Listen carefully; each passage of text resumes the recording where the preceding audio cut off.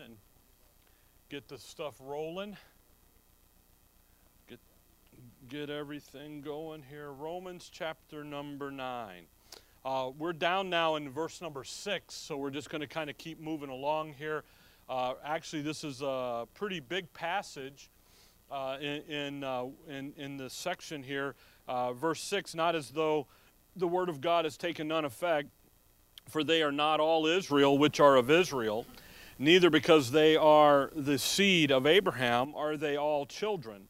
But in Isaac shall thy seed be called. That is, they which are the children of the flesh, these are not the children of God. But the children of the promise are counted for the seed. For this is the word of promise, at this time will I come, and Sarah will have a son.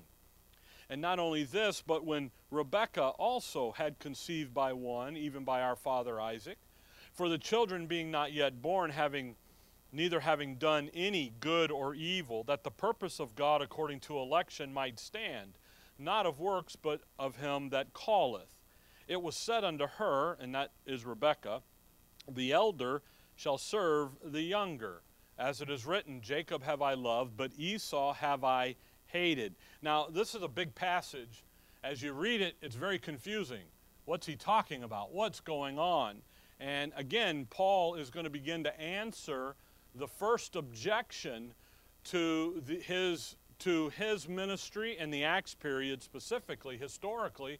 But really, this is going to help all of us as we begin to say things about Israel being set aside, being cut off. Verse 3 there, for I could wish that myself were accursed. Israel is accursed, and we looked last time at what all of that means and what it stands for and how it works out about being cursed, separated from God. They're no longer they're cut off. God's not with them. They're no longer the children. They no longer have that special status with and so forth. And again, when Paul starts preaching the ministry and the dispensation of grace and the gospel of the grace of God and the change in the program, instantly he's called a liar. Liar, liar, no, 1,500 years or better, Israel's been God's people. Now you got a guy in Acts 9 saying, no more, okay? So there's an opposition then that gets leveled, and there's accusations that's going to be leveled here, and in actually the whole of chapters 9, 10, and 11, Paul is defending God. Again, Romans is a legal treatise. Courtroom scenario. Paul is defending God and God's word, because there's these accusations. Look at verse 6. Not as though the word of God hath taken none effect. There's an attack here on God's person and on his word. And his word is saying that, hey, Israel's cut off, they're accursed, they've lost their special standing before God.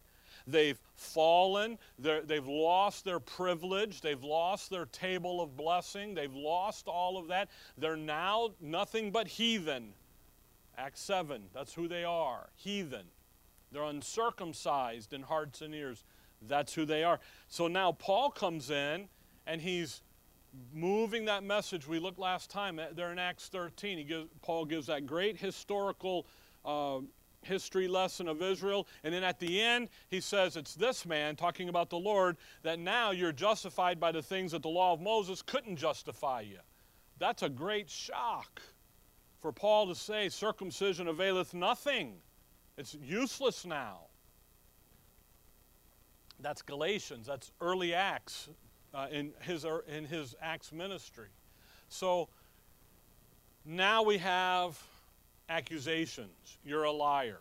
And that's why he says, I speak the truth, I say the truth in Christ, I lie not. Why? Defending his message, defending his apostleship. And now what Paul's going to begin to do is demonstrate that what God is doing today is in line it's within his rights to ultimately change the programs, to move. And the reason for the change, the reason for the dispensational change, is because Israel has fallen, has lost her special position because of their unbelief. And that's really the end of chapter 9 there, verse 32. Wherefore, because they, and that's Israel, the Jews, sought it not by faith, but as it were by the works of the law.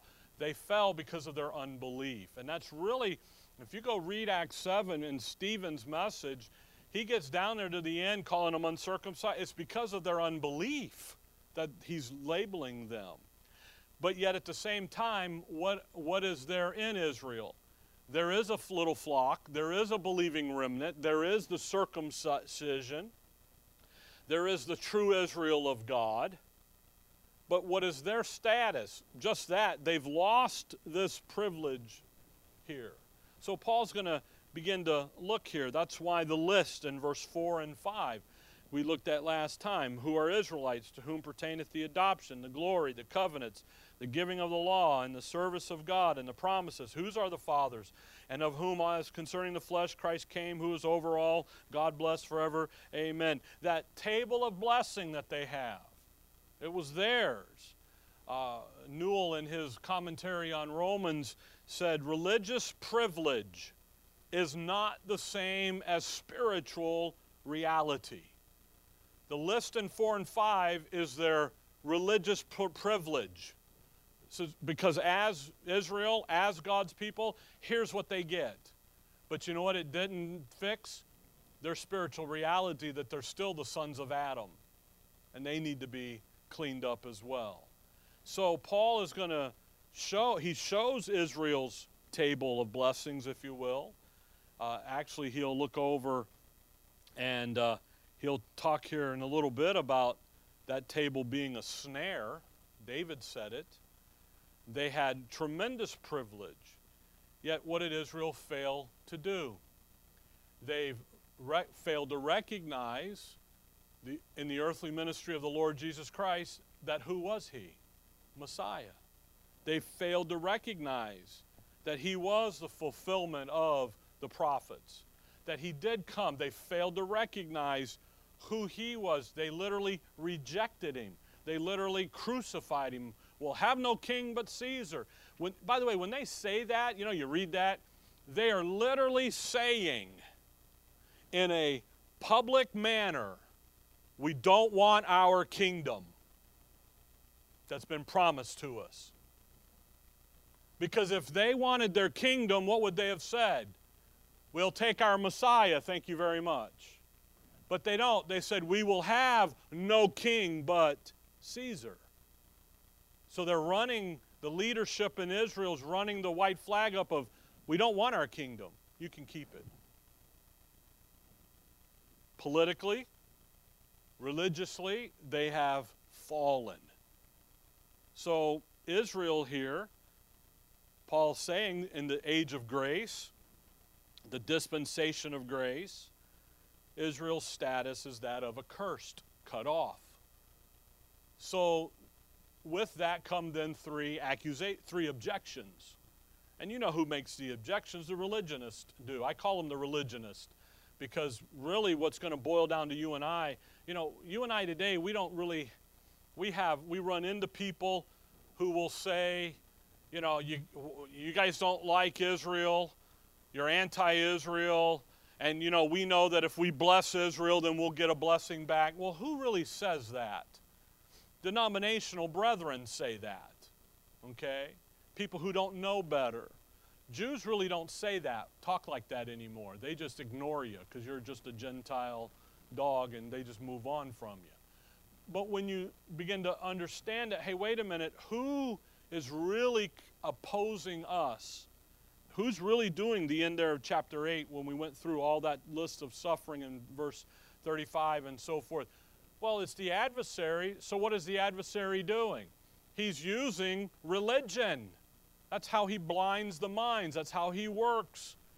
He could care less if you go down to the bar down here and have a little Pabst Blue Ribbon or whatever and Budweiser. He's not worried about that.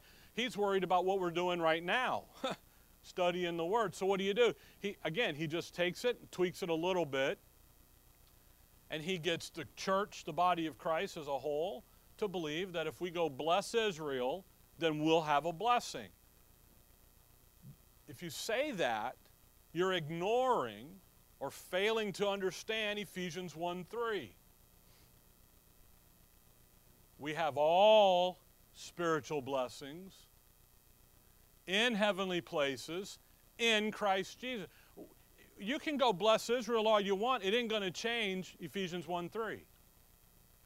So save your money and effort and energy, put it in the offering box, and put it into here, and do something that's going to last for eternity. And it's nothing wrong with helping. Help with the right understanding, okay? That's what Paul's going to get into. Verse 6, the accusation is God's word didn't work. God's word is of none effect. It's unreliable. It's not working. Verse 14 is the next objection. What shall we say then? Is there unrighteousness with God? Now they're going to attack his person. God is being unrighteous in how he's dealing with Israel. Then in verse 19, thou wilt say then unto me, why doth he yet find fault? For who hath resisted his will? See, God's being unreasonable when he changed the program. He didn't really need to change it. He just needed to fix Israel. No, the problem isn't God. That's what Paul's after here. The problem isn't God's word. It isn't God himself. The problem is Israel, the people. What are they? They are sinners. That's what they are. That's why Romans 9 comes after Romans 3. Verse 9. Remember what Romans 3:9 says? Look back there. What have we proven? Romans 3:9. What then? Are we, and that's the Jews, better than they, the Gentiles? No, in no wise, for we have before proved both Jews and Gentiles that they are all under sin. What are they? They're sons of Adam. So when you come back to 9 here, what Paul's going to do now is he's answering the accusations. He's answering the objections. So in 6 to 13, we have the first objection, which is God's word ain't working. God's word didn't work. And you know, that's typical man, isn't it? When something goes wrong, it's a natural thing to say, what's wrong with God? Instead of what did I do or how did I mess up, God messed up. God did this. Why? What's wrong? God's word says, you know, all those blessings would come if I just obey it. I've been out here doing, and look at it. It's just, instead of getting roses, I got thorns, you know, and just, oh, God's word isn't true. And yet, the reality is who's the problem? Not God and not God's word, it's the people. So Paul's going to demonstrate here that God's word historically, in Israel's history, has always been working. It's never not been working. It's always had an effect. That's why in verse 4 and 5, God says, here's who Israel is. Who are they? They have this special privileged relationship with God. But yet none of that list has really come to pass yet. They haven't received their adoption. They haven't received, we looked last time, their adoption out there in the kingdom. Their glory out there in the kingdom. That hasn't happened yet. So maybe God's word really isn't right. Maybe it really isn't effective. Maybe it isn't really working. And again, the conclusion as we go through this over the next couple of weeks is going to be, you know what? It's not God's word. That's the problem. It's really the people. God's word is effective. It's just Israel is defective. I saw that. I like that. God's word is effective. Israel, or you could say the people, are defective. God's word is always effective. The problem is in Israel because Israel was operating on the basis of unbelief. They weren't believing. And I'll say again, as we talk about Israel, we're not talking about the individuals, we're talking about the nation. And you have to remember that. Because individually, how are they justified? By faith, a positive response to the Word of God to them. What did the Word of God say that Jesus Christ was? The Messiah. He came in, John 1:11, He came into His own, and His own received Him not. But as many as received Him, verse 12. So there are some that do what? Believe that He is the fulfillment of the prophetic scriptures concerning the coming of the Messiah. There He is. They create, they become the little flock. That's why Wednesday night, and we're studying through Mark right now, the gospel studies are tremendous because you see the Lord not going out there winning the world, as everybody thinks. He's over there setting up, getting together, gathering up together that little flock, the believing remnant, because there's a remnant doctrine in Israel's history that Israel has failed to understand and to see. And that's where we're going to get into here with Paul and what Paul's going to say. God's word does work, it did work, and his dealings with Israel did produce, did accomplish, look there in verse 11, his elective purpose. And you see verse 11, I know it's in a parenthesis because he's adding some information there. In the middle of that verse, he says that the purpose of God according to what? Election. And I know what? The Calvinistic brethren go nuts. The covenant theology guys go nuts. We talked a little bit about them last time. They just run rampant with election in Scripture. Never talks about salvation. It never talks about doing stuff to get saved. Look at verse 11. For the children, what? Being not yet born. Okay? Neither have done any good or evil, that the purpose of God according to election might stand. Not of works, but of him that calleth. Election here, God has an eternal elective purpose. And he's been carrying it out all throughout Israel's history. Now it's doing something different. By the way, he's got a different purpose, a different elective purpose today. We learned about that in Romans 8. What's he got going on today? His purpose in the heavenly places. Here's his purpose on the earth. But see, election, you run that word election, and the religionists go nuts. And it's like, wait a minute. When the Lord says in Isaiah, here's the Messiah coming, and he's mine elect. If election has to do with salvation, you just made the Lord a sinner. You got problems. But then he looks over and he says, Israel is mine elect, but not all of Israel are Israel. So then election has nothing to do with salvation. It has to do with service, being usable by God. If you notice in verse 11, his elective purpose, this election here, does not cause anyone to do good or bad. The Calvinists will say that this side of the room will do good because God predestinated before the foundation of the world that this side of the room is going to do good. So you guys go to heaven, you guys are doing evil, you're all going to hell. And you go, huh? What is that? Where did that come out of that verse when the verse clearly says, neither having done any good or evil? He's talking about future people coming that haven't had a chance to do anything yet. By the way, the end of that verse, not of works, but of him that what? Calleth. Who called the nation of Israel? God did. He set it up. He looked at Abraham and he said, okay, I'm going to put up a wall right here. It's going to call circumcision. Middle wall of partition. We're going to separate out your people, your seed. The ones on the right side of the wall are mine. They're going to be a part of what I'm doing. The other side are cut off. Going to be uncircumcised. I hope you're remembering all this. I'm just preaching to the choir. But you got to remember this because we're in where? We're in a passage that some of us, and I say us, you'll break your fool spiritual neck over trying to figure this out because you try to make it say something it's not saying. God's elective purpose is independent of anyone doing good or evil. It's independent. It's not a cause for one guy to do a good deed and another guy to do an evil deed. God's word didn't fail.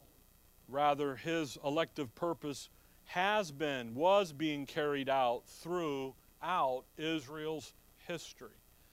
That's why Paul begins talking about Abraham, Sarah, Isaac, Rebekah, Esau, Jacob. Why? Because that's Israel's beginning. That's where that seed, that's where this remnant mentality, remnant doctrine is going to be established. That's where this issue of there's literally going to be two things that are going to happen here. One thing that's going to happen with Abraham is that there's, and really, again, God's elective purpose, his purpose here, is to create a literal, physical, visible nation called Israel. That's number one. What's his purpose? I'm going to call out of the nations a nation, my nation. And they're going to be my people. Do you ever wonder why he gave them the fact that they couldn't wear blended material? Do you know that none of that had anything to do with hygiene or health? Why did he have them, why didn't he say, all right, if you're on my side of the wall, everybody over here, your hair is going to be purple from now on? Why didn't he say that? He said circumcision. Well, there's some spiritual issues. What is he doing? He's setting out his people.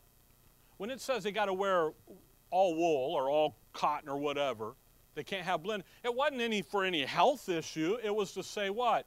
When someone looked over and saw them, they were what? They're different. Why are they different? We're eating ham and eggs. Why aren't they? We just had a big old bowl of shrimp Creole. Why aren't they? What's up with these guys? You see, that stuff wasn't health issue. It was separating them out. So first, he's going to take the seed of Abraham, Isaac, and Jacob, and he's going to create a literal, physical, visible nation.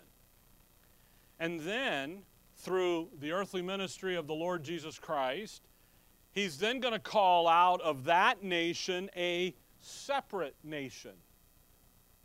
He's going to call out from them the believing remnant, the little flock.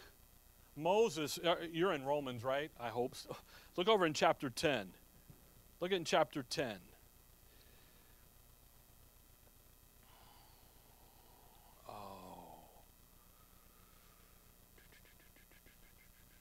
Moses, I just had it. Where did it go? Oh, I'm in the wrong passage. That's why. 10:19. I'm like, 9:19 didn't work. 10:19. But I say, did not Israel know? Look at that question. First Moses saith. So wait a minute. Didn't Israel know? They've known this since when? The beginning. Since Moses. And Moses is their big guy. We go back to Moses. We read Moses daily. What did he say? I will provoke you to jealousy by them that are no people, and by a foolish, what? Nation I will anger you. By the way, that's Deuteronomy 32. They haven't even gone in the land yet. And what's Moses saying to them? This big nation, you're going to be provoked to jealousy by a no people, by a foolish nation. Why do you think the Lord goes up into Galilee to call 11 of the 12 apostles, fulfilling the prophets, shining light in the darkness, pulls out of the light a group of no people? They're nobodies. What did the Pharisees say, the Sanhedrin say about Peter? Where'd you learn your stuff at? What school did you go to? You sure enough didn't go to our school, because we don't talk like that from our school. We're a little more polished. Why? They're who? They're nobodies. They looked over at Peter in Acts and they, Herod's going to kill him and get him. Why? Because it pleased the people. But who was Peter? He's nobody. Why is that? What did Moses tell him was going to happen?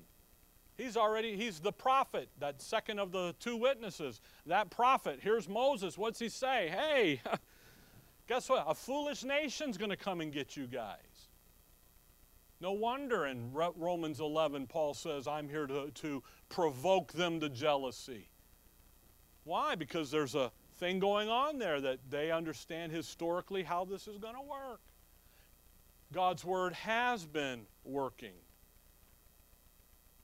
The second, by the way, the foolish nation there in Luke 12, well, let's go back to chapter 9. Let's stay on task, and I'll get there. We're going to get there, okay? In Luke 12, he calls them, fear not, little flock. And everybody, oh, you're going to be little flockers. A little flock has to do with who? The believing remnant of Israel. It has nothing to do with the church, the body of Christ. You know, you just got a guy that's got all upset about something and can't figure out how to articulate it well enough, so he starts pulling things out of thin air. 9:6. Notice, not as though the word of God had taken none effect. That's the charge. The word of God is of none effect. It's been ineffective. It isn't working, because you see, if it was working, none of this would be going on, and we would be rolling in the blessings over here, verse 4 and 5. So something's wrong. We didn't do it. God did it. But now, watch the rest of the verse. For they are not all Israel which are of Israel. Notice that Paul is going to introduce into the conversation here of two types of Israel. He's going to introduce an issue here that it's not enough to be a descendant of Abraham, Isaac, and Jacob, but rather there's a spiritual component that has to be addressed as well. They that are of Israel are not what? All Israel. That's the answer to the objection. And then what he's going to do in 7, 8, 9, 10, 11, 12, and 13 is support that conclusion. The conclusion is that there's two people groups within the nation. The physical nation doesn't by default inherit the blessings listed in 4 and 5. The nation doesn't. The physical nation, the descendants don't by default inherit that. Who ultimately inherits that? The little flock, the circumcised believers do. The believing remnant. Okay? The guys who are believing and trusting. The overcomers in Revelation. All the Old Testament saints that trusted the Word of God, did what it said, went to the grave knowing. You think about all right, we're off on a rabbit now. Look at Hebrews 11. Folks, this stuff about Israel, it's so critical to understand. That's why we spent 45, 47 weeks just looking at Israel's basic history several years ago on a Sunday evening. It's all on the YouTube page, okay? And actually, I want to get kind of back into it here after the first of the year, because there's just more. Because if you don't understand Israel, you will fall for the pretense that you replaced Israel. If you don't understand what God's doing through Israel, with Israel, and her history, you will literally think, you will fall for the covenant theology that you figuratively replaced the nation of Israel. You'll fall for it. And you'll fall for it with good intentions. But you fall for it because you don't understand what he's doing with Israel. Look at Hebrews 11. Abraham, the hall of heroes, of faith heroes here. It's fascinating that in chapter 12, when he says, wherefore seeing we also are compassed about with so great a cloud of witness. The cloud of witnesses is Hebrews 11. That's the witnesses. In verse 8, Hebrews 11:8, by faith Abraham, when he was called to go out into a place which he should after receive for an inheritance, what did he do? Obeyed. Isn't that interesting? See how faith is being defined as obeying? He obeyed.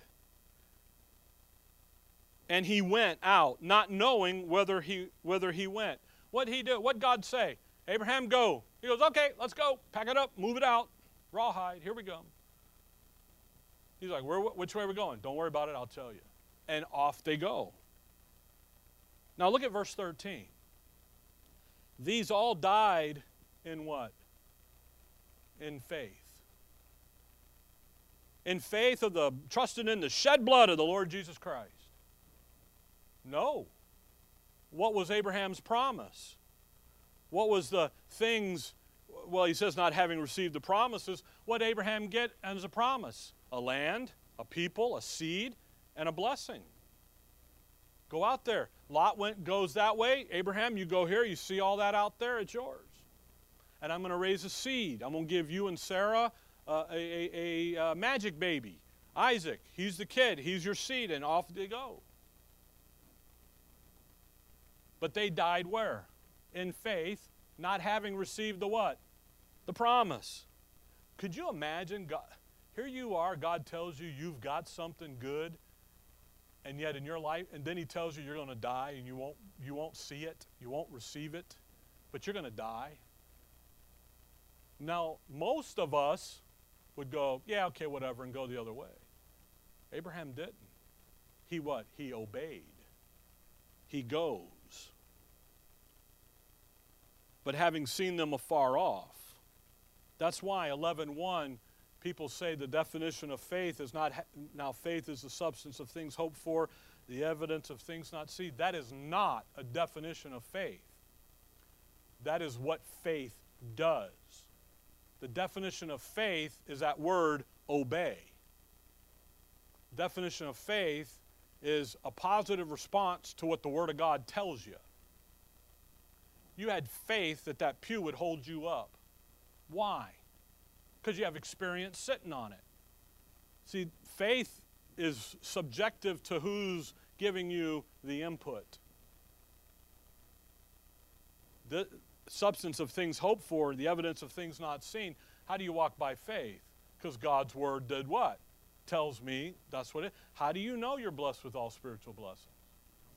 Because the Word of God told me. If the Word of God doesn't tell me, or if I question the Word of God, then I don't have faith. I'm walking around in some unbelief here. And I've got to do what? I got to correct that. I got to fix it. Go back to Romans 9. Get back on track here. Not all Israel are Israel. There's two types. It's not enough to be a descendant of Abraham, Isaac, and Jacob. But they also must be usable by God. So there's a spiritual life. There's a spiritual component that has to be addressed. That's why the Lord would look at Israel and say, the Father can make these stones the sons of Abraham. I say, you guys are of your father, the devil. Now, physically, who did they belong to? Abraham. But spiritually, who did they belong to? The devil. So he looks at Nicodemus and says, Nick, you're a master in Israel. You should know this. You do remember he does say that to Nicodemus about being born again. You remember that? Come over to John 3. I don't know. Some of you are looking at me kind of funky. I did shower. I didn't shave, but I did shower. Look in chapter 3 of John. Why no, Nicodemus asked the right question. How can a man be born again? What you got to do? Go crawl back up in mom's womb? And I mean, that's a good question, but that's not he's missing the point. What's the point? There's a spiritual condition that you got to get taken care of. Israel, my firstborn, born physically. But there's a spiritual component. That's why the Lord would come in and say, Moses told you don't commit adultery, but I say if you think it in your heart, you've done the deed. Now, it's RJ's versions, okay? But look at John 3. Look down at verse 10. Jesus answered and said unto him, talking to Nicodemus, art thou a master of Israel, and knowest not these things? That would indicate that the issue of them having to have a spiritual birth was already listed in the prophets. It was already in the book. Guess what? It is. Jeremiah 31, 31 to 34, and Ezekiel 36, verse 24 to 28. There it is in the scriptures about them having a reborn, a new birth, a spiritual birth. We call those passages the New Covenant. That's what the Lord's doing here. Nick, you should have known this. It's in the book. So the issue of two types, come back to Isaiah 55. The issue of two types, two people groups, if you will. I do this we've done this on Wednesday night. Here's Israel. Isaiah 5 calls Israel a vine. They've been planted in the earth. But Israel is not all Israel. There's an apostate. They've become apostate. They've fallen for Baal worship. They've been succumbed. Micah introduces it. Dan takes it. Ahab makes it the official religion in Israel. It's Baal worship. Elijah goes down and deals with that. But Ahab and Jezebel have already cemented it in Israel's fabric. God looks over there and says, there's going to be a famine of my word to you. For 400 years, you ain't going to hear a peep out of me. That's why you've got the writing prophets, the majors and the minors. Why? Because God looks at Isaiah, Jeremiah, Ezekiel, Daniel, Hosea, Joel, Amos, Obadiah, Jonah, Micah, Nahum, Zephaniah, Zechariah, and says, write this stuff down because I'm not going to speak to them. He looks at Hosea and he says, you go marry Gomer, that whore over there, and have some kids. Why? And you're going to name them, I'm not my people and I'm not their God. Why? Because that's their spiritual condition. But you know what he also says? One day I'll remarry her. Give them a bill of divorcement. Get rid of, why? Because they are apostate. And that travels through all of the prophets. It travels all through. So God's word is what? It's working. It's moving. And Paul's demonstrating that when anyone objects to God's word not working, it's really, no, it has been working all along. You just don't like the way it's working. You guys with me? I hope so, because anyway, this stuff's exciting. Isaiah 55. You there? I'm not. You think about Israel's history. They come along, then all of a sudden, John the Baptist shows up. Who's OJB? He's the crier in the wilderness. Prepare the way and make it straight, because who's coming? Messiah's coming. The king's coming. Here he comes. So John the Baptist comes and shows up, and he introduces that issue of repent and be baptized. And he introduces the issue of water baptism. And it's a ceremonial thing. Peter says it in 1 Peter. It's not for the cleansing of our sins or the blotting out. It's just a ceremonial thing. But how do you get into this? John the Baptist reaches out and he starts bringing in people into this, what the Lord's going to call the little flock. Then he announces, the Lord shows up. The Lord gets 12 apostles, and he calls this group the little flock. Moses refers to it as the believing remnant. He looks at it, Jonah's over there boo-hooing, and Elisha's boo-hooing, and God says, get up. I got 5,000 down in Egypt that haven't kissed the ring of Baal. Come on, you're not the only one. They think they're the only thing left. He goes, you're not. I got people all over the place. Get up. Let's go, boy. Come on, we got work to do. Who's down in Egypt? Well, there's a group of the believing remnant down there. That remnant mentality. It's been flowing. It's been going through this. Look at Isaiah 55. Just catch the history here. Verse 11.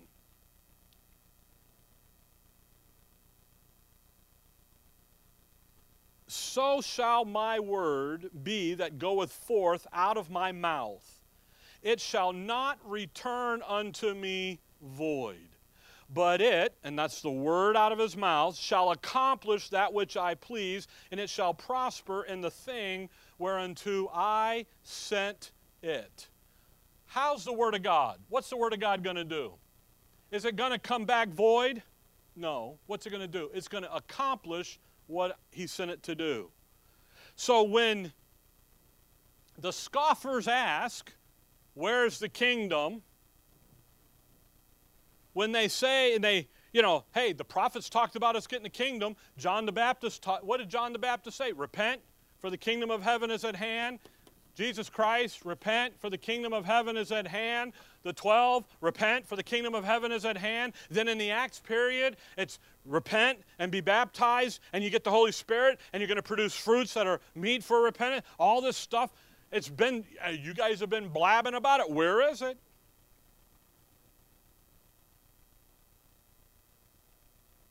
So then they say what? Well, God's word's not working because it's not happening. Paul's going to say, no, it's been working all along. Isaiah 55:11, you know what? It's been working all along. So the question is, the real question then is, how is God's word working? Not is it, but how is it working? Because if you look at all the prophets, you look at all of the scriptures, none of that has happened yet. But it hasn't happened yet not because God's word isn't working. Verse 11's clear. It goes out. It's not coming back void. It's going to go out and accomplish what it's supposed to accomplish. And that is an interdispensational truth, if you will. Today is the same way. Paul gives us the word. It works. It goes. It doesn't come back. But God's elective purpose in what he's doing in Israel on the earth is to isolate that believing remnant from within the apostate nation. Come over to chapter 59. You see, God's word is working, but it's working by identifying those who are going to respond by faith to what it says to them. And anyone that says different is just mistaken. Look at 59 and look at verse 14. And judgment is turned away backward, and justice standeth afar off. Now watch. For truth is fallen in the street, and equity cannot enter. What's going on there? Everything's all messed up, isn't it? But truth has fallen in the street. The picture there of truth fallen in the street. What verse 14 is showing you is the situation in Israel spiritually. Instead of truth being exalted and valued and honored and esteemed, what's happened to it? It's fallen in the street. You know what it is? It's that waste tunnel going out of town that everybody goes and dumps their waste buckets in. That's what he's talking about.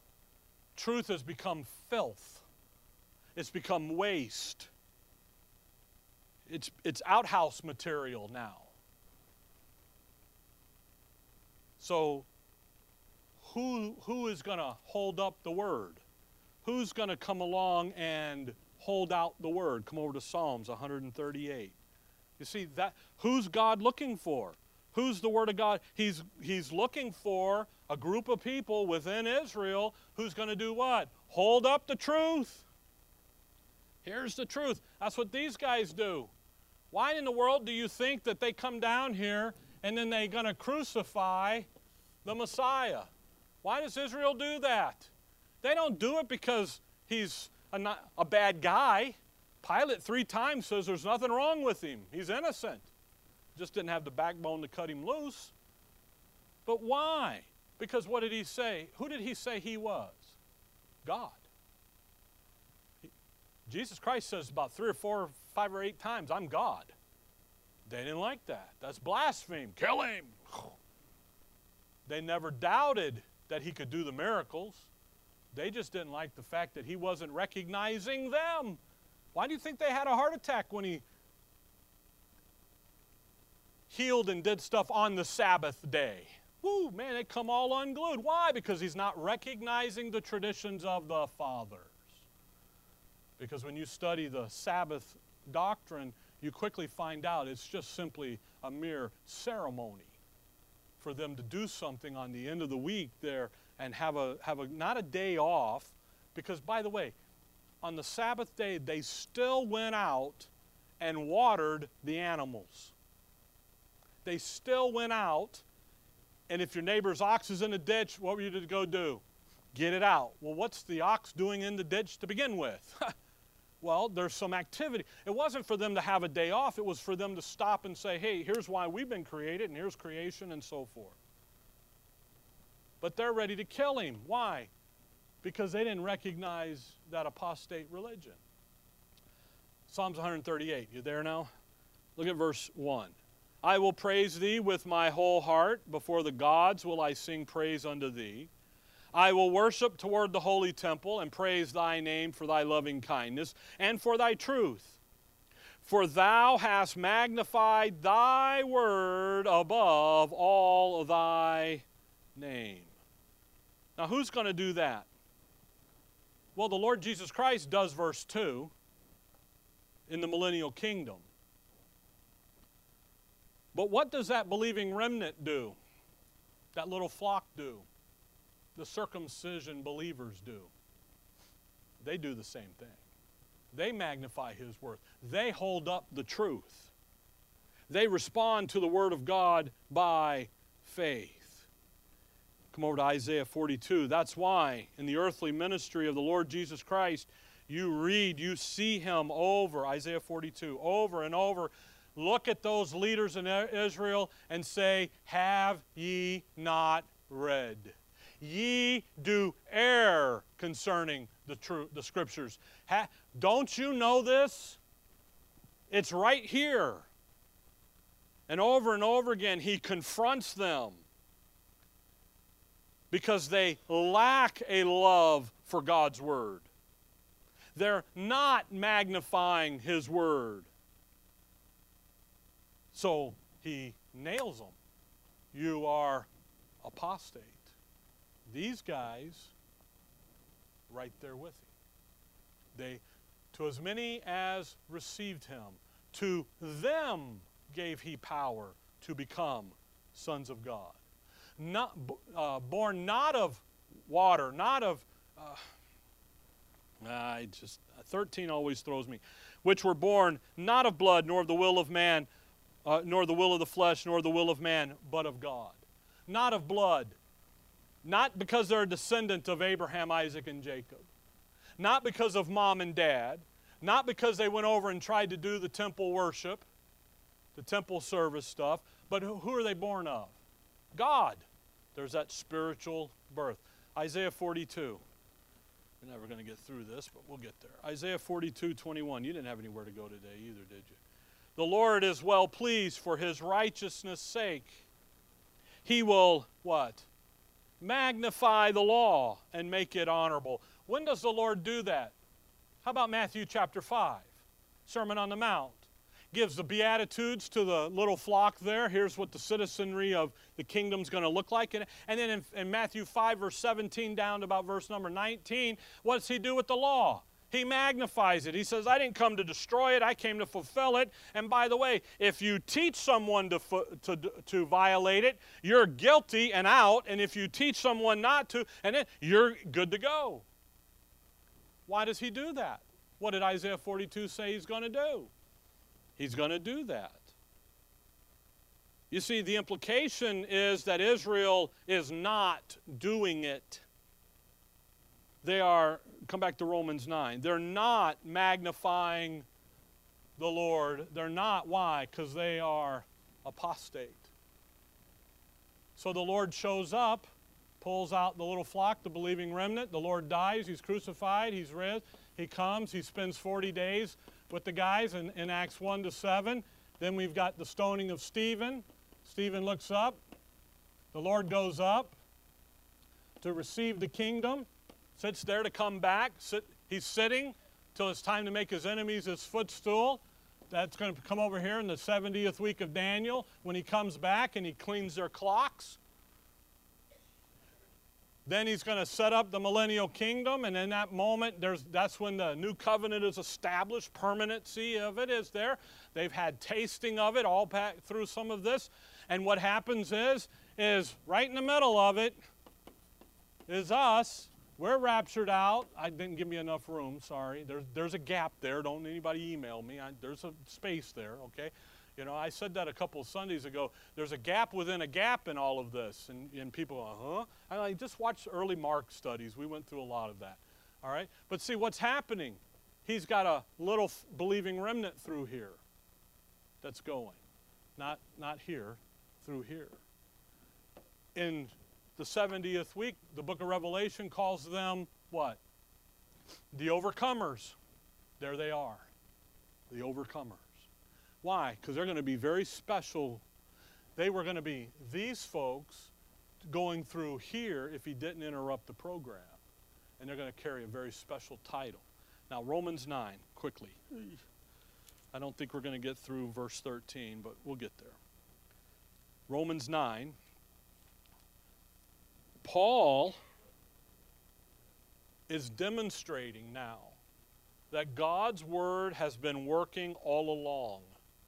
The problem is the response to God's word throughout Israel's history.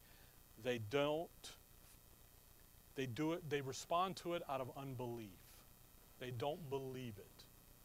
When the wise men showed up, there's more than three. When the wise men showed up, Gentile guys out of Babylon, out of the east. Do you remember a big guy that was back there in Babylon? Great man of God, Daniel. These guys have learned from Daniel. It's been passed down through. Daniel had great influence over that region of the world. They come in and what do they ask? Who do they ask to see? Where is the King of the Jews? Where's Jesus from Nazareth? Where is he? What did the elders do? The chief priests, what did they do? Oh yeah, man, he's right over here. Woo! Or did they go, what you talking about, Willis? Let's go look at that again. Oh man, there is a verse over here. Oh yeah, Herod, there is a verse. You know, they were operating on what? Unbelief. 9:6. Not as though the word of God had taken none effect, for they are not all Israel which are of Israel. That's what Paul's going to press here. He's going to press now that the problem wasn't God's word. The problem was Israel's failure to believe God's word when it talked to them about two people groups within Israel. When it failed to, in their failure in dealing with and understanding what God's word to them has always been saying. So he says, verse 7, notice it carefully. So coming out of 6, for they are not all Israel which are of Israel, neither because they are the seed of who? Abraham. Because what does the Jews declare? I'm of Abraham. But did Abraham have more than one boy? Yeah, he did. Little dude called Ishmael. Little dude, okay? By the way, do you remember what Abraham asked God to bless Ishmael? Do you remember how many kids Ishmael had? 12. Isn't that interesting? He gave him 12. And so he's going to be a king of a great nations. Gave him 12. Boy, 12. But watch, verse 7. Neither because they are the seed of Abraham are they all children? But in Isaac shall thy seed be called. See how God's word worked there? In regard to God's purpose, this has been working since Abraham. And what does God say to Abraham? You're going to have a seed. Look at verse 9. At this time, the what? Word of promise. For this is the word of promise. At this time will I come, and Sarah shall have. See that word? God's word has been working all along. What's he going to do with this great nation? He's going to whittle it down to a seed, a single individual. He's going to dismiss. Now, Ishmael and his descendants, do they have a rightful claim to Abraham as their father? Yes. But they're not the children of promise. Look there at verse the end of verse 8, but the children of the promise are counted for the seed. Ishmael's seed line, they don't, that's why, man, you get over there and you get that cousin squabble go, and they don't like the Jews, Israel. Why? Because they got the promise, they got the seed, and they didn't. But they still all go back to who? Father Abraham. God's always been setting into motion His word, how it was going to operate in such a manner that the believer was going to disassociate themselves from the apostate. It's always been working. And when he says in verse 7, Isaac, that's how God's word is going to work. Verse 8, that is, they which are the children of the flesh. Well, when Abraham had Ishmael, Galatians, full of it, go through there, read Galatians and study, that's a child of what? The flesh. Now watch, these are not the children of God.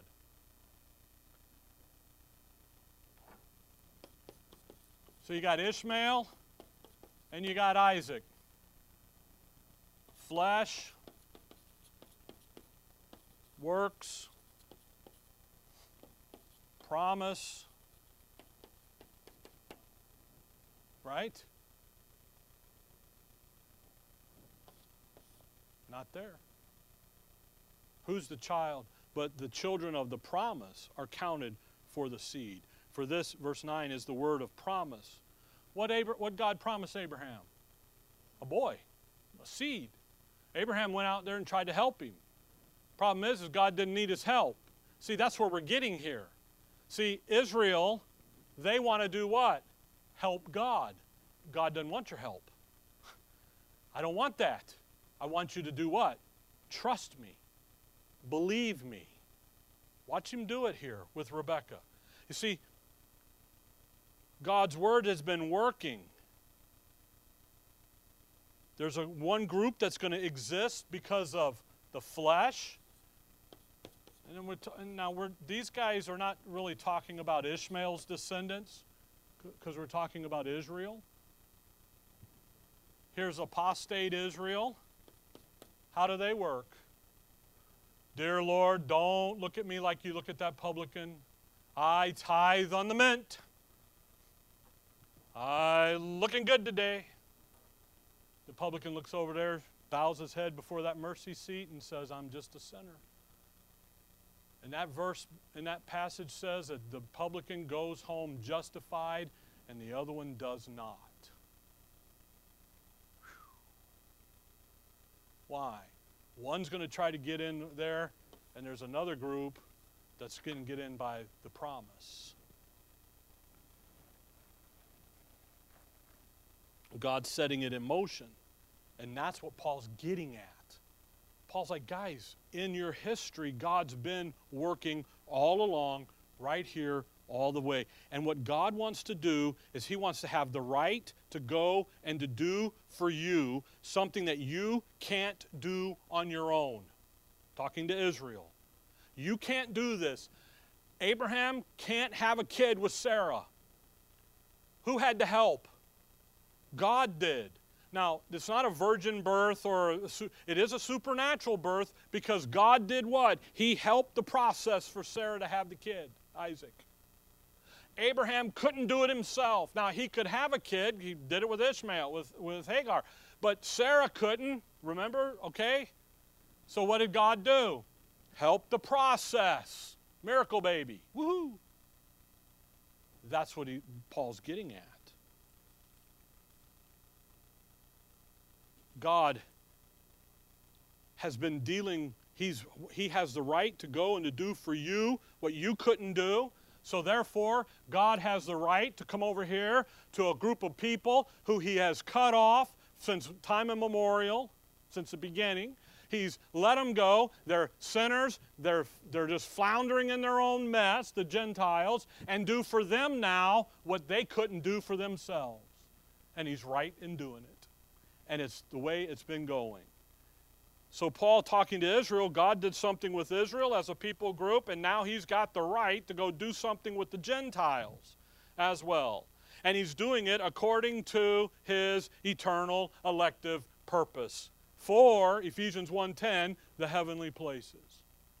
So knock it off. It isn't God's word not working. It's the fact that you are walking around in unbelief and won't believe what God's word says about this. Children of promise, verse 8. Verse 9, word of promise. Well, it's time to quit. Man. Look at verse 10. Just catch this, and we'll go back through some of this. Well, we will. We will go back through some of this. Not going to. We are. Look at verse 10. And not only this, but when Rebekah also had conceived by one, even by our father Isaac, skip verse 11, go to verse 12, it was said unto her, the elder shall serve the younger. As it is written, Jacob have I loved, but Esau have I hated. When we look at the issue there of Esau, Esau hated the birthright. He didn't go change it out just because he was hungry for a bowl of beans. He despised the birthright. He didn't want it. He didn't like it. He didn't want it, period. Jacob valued the birthright, saw the benefit in it, saw the necessity of it. Now, he does a little tricking, I get that, but he saw the value. So what'd God say?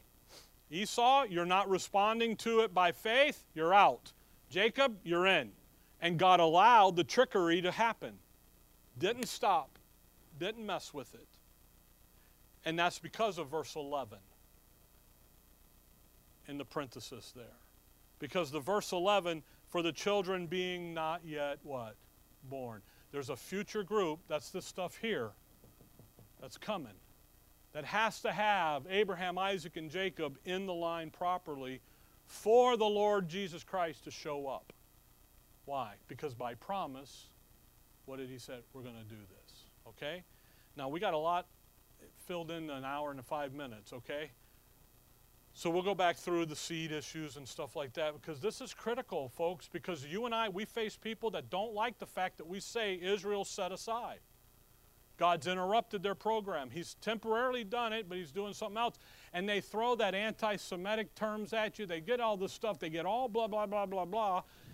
And the thing is they have no understanding of what God's doing, and that's what Paul's educating the Gentile to say, hey, be careful. Go grasp what Israel's got, because Israel doesn't grasp it either. And you got to understand that, okay? All right. Trying to make sure I got everything. Now we'll pick up.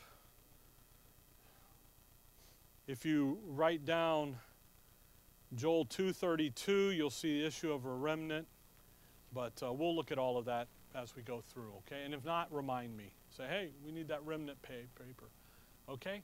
All right. Dear Father, we thank you for the morning, Lord. We thank you for your word, and above all, we thank you for who we are in your Son, for your purpose that you have placed in us and the church, as the church, the body of Christ, and that you will fulfill that just as you will here with Israel's program. In your name we pray. Amen.